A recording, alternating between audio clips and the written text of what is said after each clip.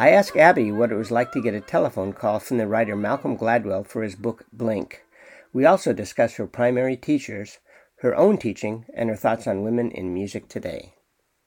In the course of a normal day, the telephone rings, you answer it, and you hear, "Hi, this is Malcolm Gladwell, and I'd like to interview you."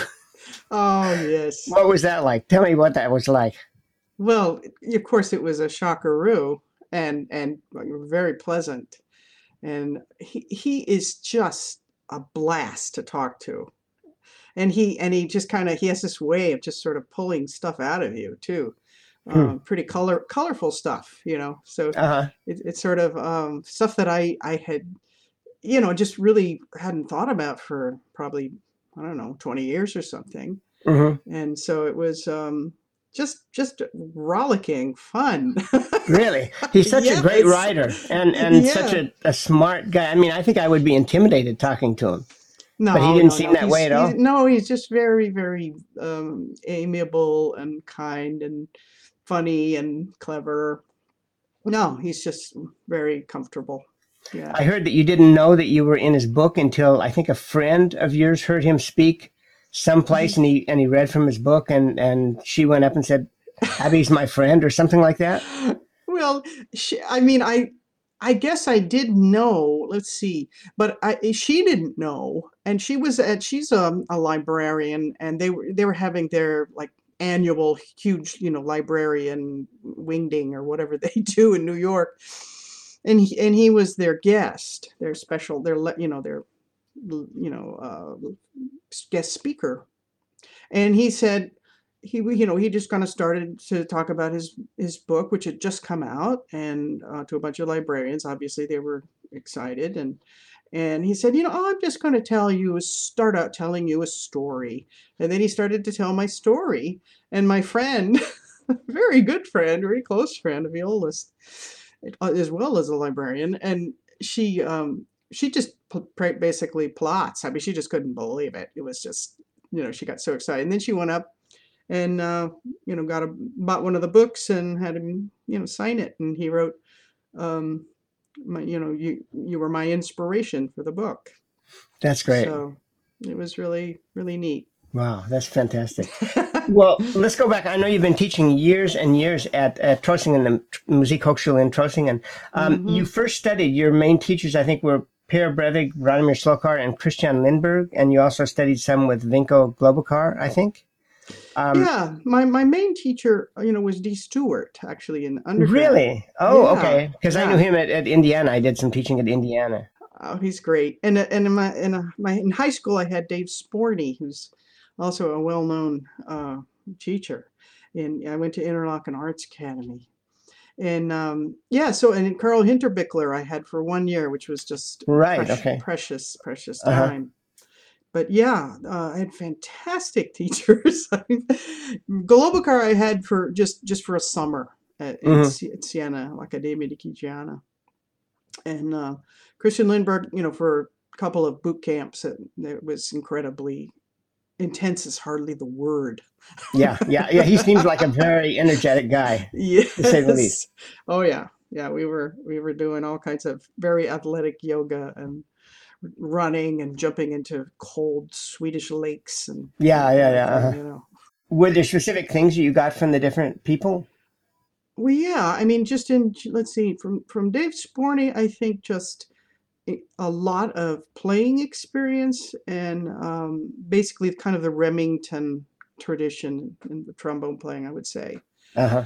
which is probably only meaningful to trombone players, but just make the best sound you can possibly make, do your basics, and be, try to be relaxed and make, it's like singing what you're Hmm. doing. So, and then D. Stewart was very had studied with Arnold Jacobs and was very, very influenced by Arnold Jacobs' direct line, you could say. And so I got a lot of that philosophy, which was fantastic.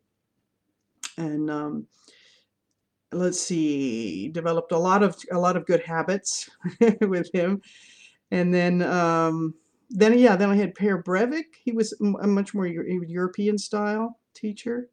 and he had incredible ears, and he would just, pick out one of your 16th notes, in the middle of a scale passage, and your A's a little sharp there, and you just kind Uh-huh. of go, ah.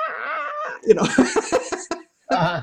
So you really had to clean up your act with him, which was Uh-huh. fantastic. He's very, very precise. And it was, of course, lovely to be in New York in that atmosphere, and occasionally go to the Met and hear him play. And yeah, just that whole New York scene, just so the high professionality of it all Hmm. kind of helps you take yourself a little bit more seriously, you know. Yeah, and then let's see, Globocar was another kind of revelation because he was kind of from the French school and kind of had his own way of playing the trombone, which I'd never understood, but it worked for him really well. And um, he was a composer as well, so he's really, really interesting person. And I got to play some of his pieces with him and some other really interesting trombone players from Europe for several years. And then Branimir. Branimir was great. I was already in the orchestra in the Munich Philharmonic, and I Really? just had never really focused on yeah, I never really focused on solo literature. So, Radomir was one of the early trombone soloists, and I'd heard him on the radio um, when I was in Munich, and I thought, who's that? It was just so musical and Uh-huh. it's such a wonderful sound, and kind of played like more like an oboe player than a trombonist.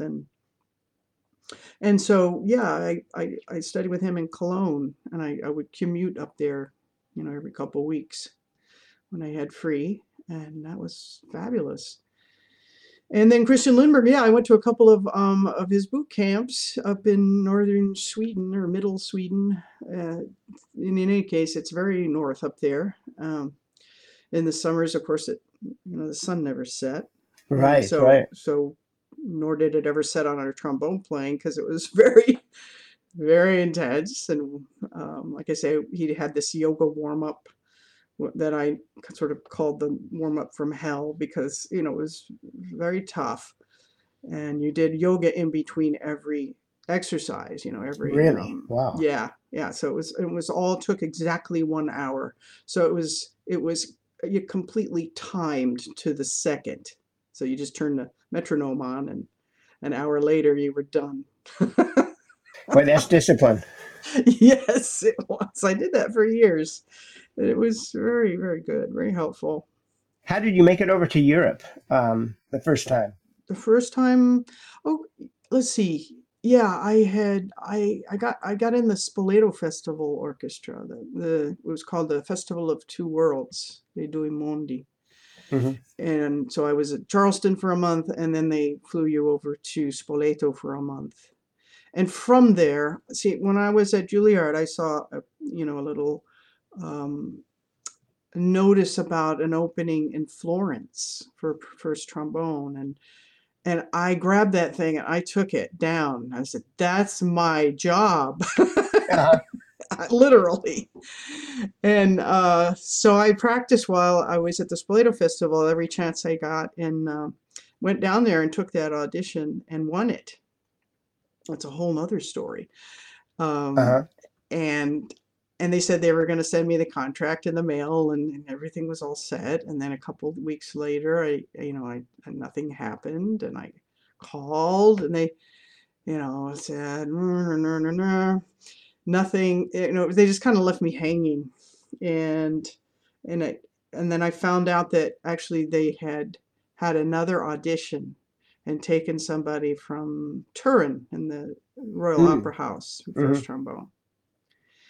And so I was so disappointed, but William, my husband, said, "Well, why don't you just take his job? Go up and, audition for that." So I sent remember telegrams? I sent a telegram and said, Yeah. "Could I come audition for this job?" And they said yes. And so I went up there and played basically for the conductor and a couple of other people. And silly me, took all 10 of my excerpt books, you know. So he started in volume 1 and, leafed through there and said, play this, play this. And, went through basically all 10 volumes. Wow. Okay. I guess he really wanted to be sure. Uh-huh. And anyway, I got that job. And then I found out 2 years later from the guy who had gotten my job in Florence. Mm-hmm. And he said, "Oh, I'm so sorry to have to tell you this, Abby, but they I took, they actually asked me to audition, and what happened was, and he told me, he said that the orchestra manager called Philadelphia because, the general music director of Florence at that time was Riccardo Muti. Really? Okay. And they called him up in Philadelphia, and because he wasn't at the audition, Mm-hmm. and said, well, we found a first trombone player, and by the way, it's a woman. And he said, oh, no, I don't want a woman. We have too many women in the orchestra already. So that was explained why I never heard anything. So that's where it started, actually. Yeah. But, it kind of just, it was disappointing because, you kind of, that would have been such a fantastic job. But, then I, of course, had gotten Munich. And so it wasn't sort of somewhat compensated. You were 2 years in the opera in Torino? In 1 Turin? year. 1 year. 1 Okay. year, Okay. yeah. Mm-hmm. Okay. What was it like playing in that orchestra? Did you sense that being a woman made you different, or were you just like a normal brass player there? Whatever that is. Whatever that is. It's like an oxymoron, I guess. Well, I'll tell you, I felt very welcome, and they really appreciated me and very much respected me, and always they would come in. I would be practicing in one of the practice rooms at the opera, and then somebody knock on the door and say, can I come listen? Wow, that's great. Yeah, it happened quite a bit. They were so wanting to learn, the young, especially the younger ones. And I always thought that was kind of pretty bizarre, but no, they were very, very, very kind, very welcoming, and it was fun, and it was, the operas was such that, there were at least 20-minute pauses in between the acts, more like a half hour. Mm-hmm. A lot of the colleagues would go to the cafeteria or something, or to the bar and, drink or whatever a little bit. But I would go practice because it was fantastic little, sort of laser practice time. And so by the time I auditioned for Munich, I was pretty well, prepared for that. But it was funny. We had, everybody, it was a purely Italian opera. I think I was the only foreigner in it. And they all knew all the arias of the Italian operas. These trumpet players would have, like a competition to see who could sing the best tenor aria. And they would just, just belt that out, with great voices. And they knew all these arias by heart. Wow. And they'd kind of sit there, well, I think Tony won today. It's amazing. And it was funny because like the rehearsal where they didn't have the singers yet, they would just start singing. They'd stand up on their chairs and sing, the parts. Really? Yeah. Wow. Who was your music director? His name was, let me think. I remember because, oh God, he said at my audition, he was real Torinese.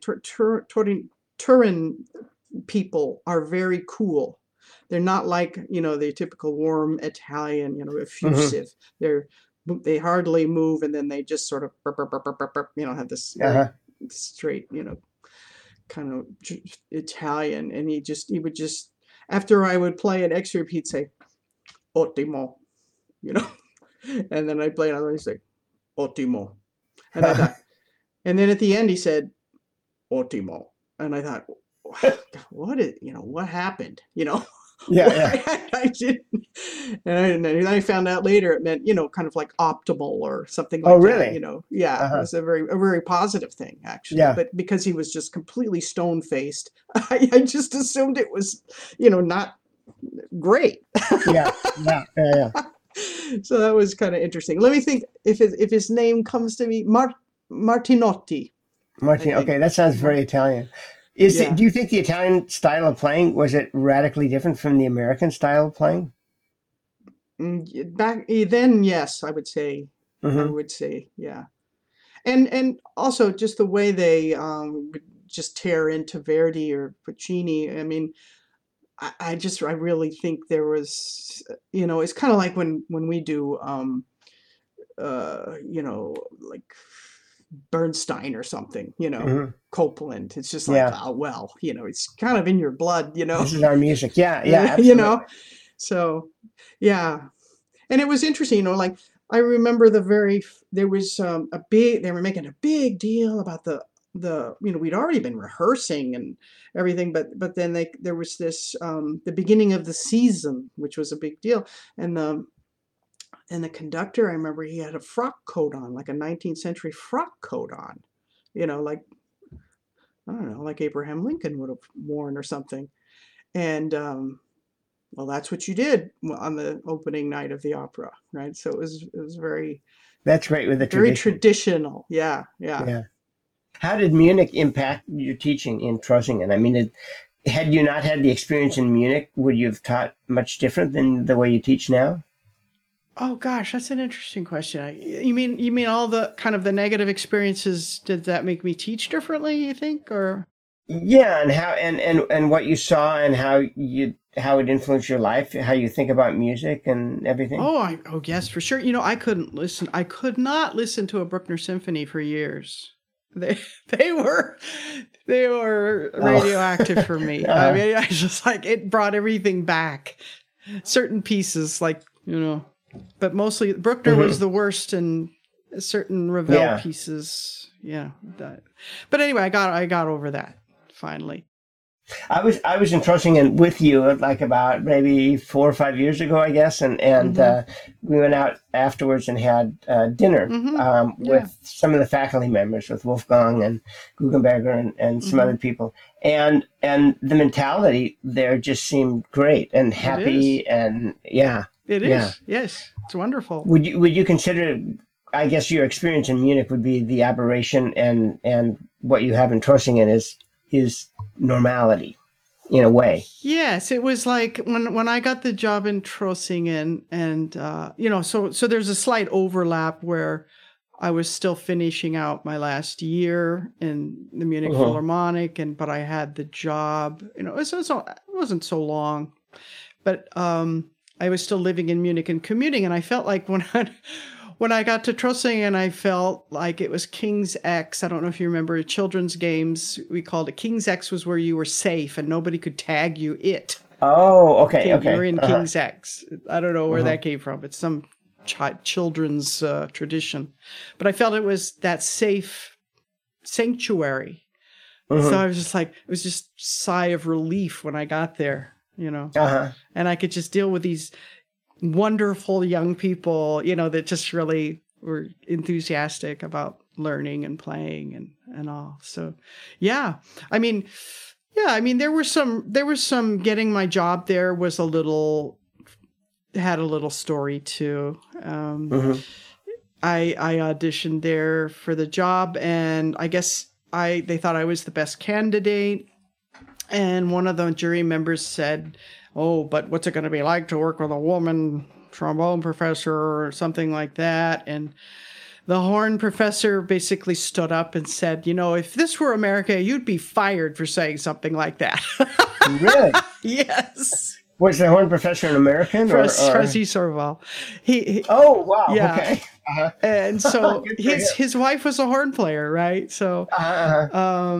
he got it, and he said that, and it's sort of like, whoa, they weren't, they just, that for them, that was normal to say stuff like that.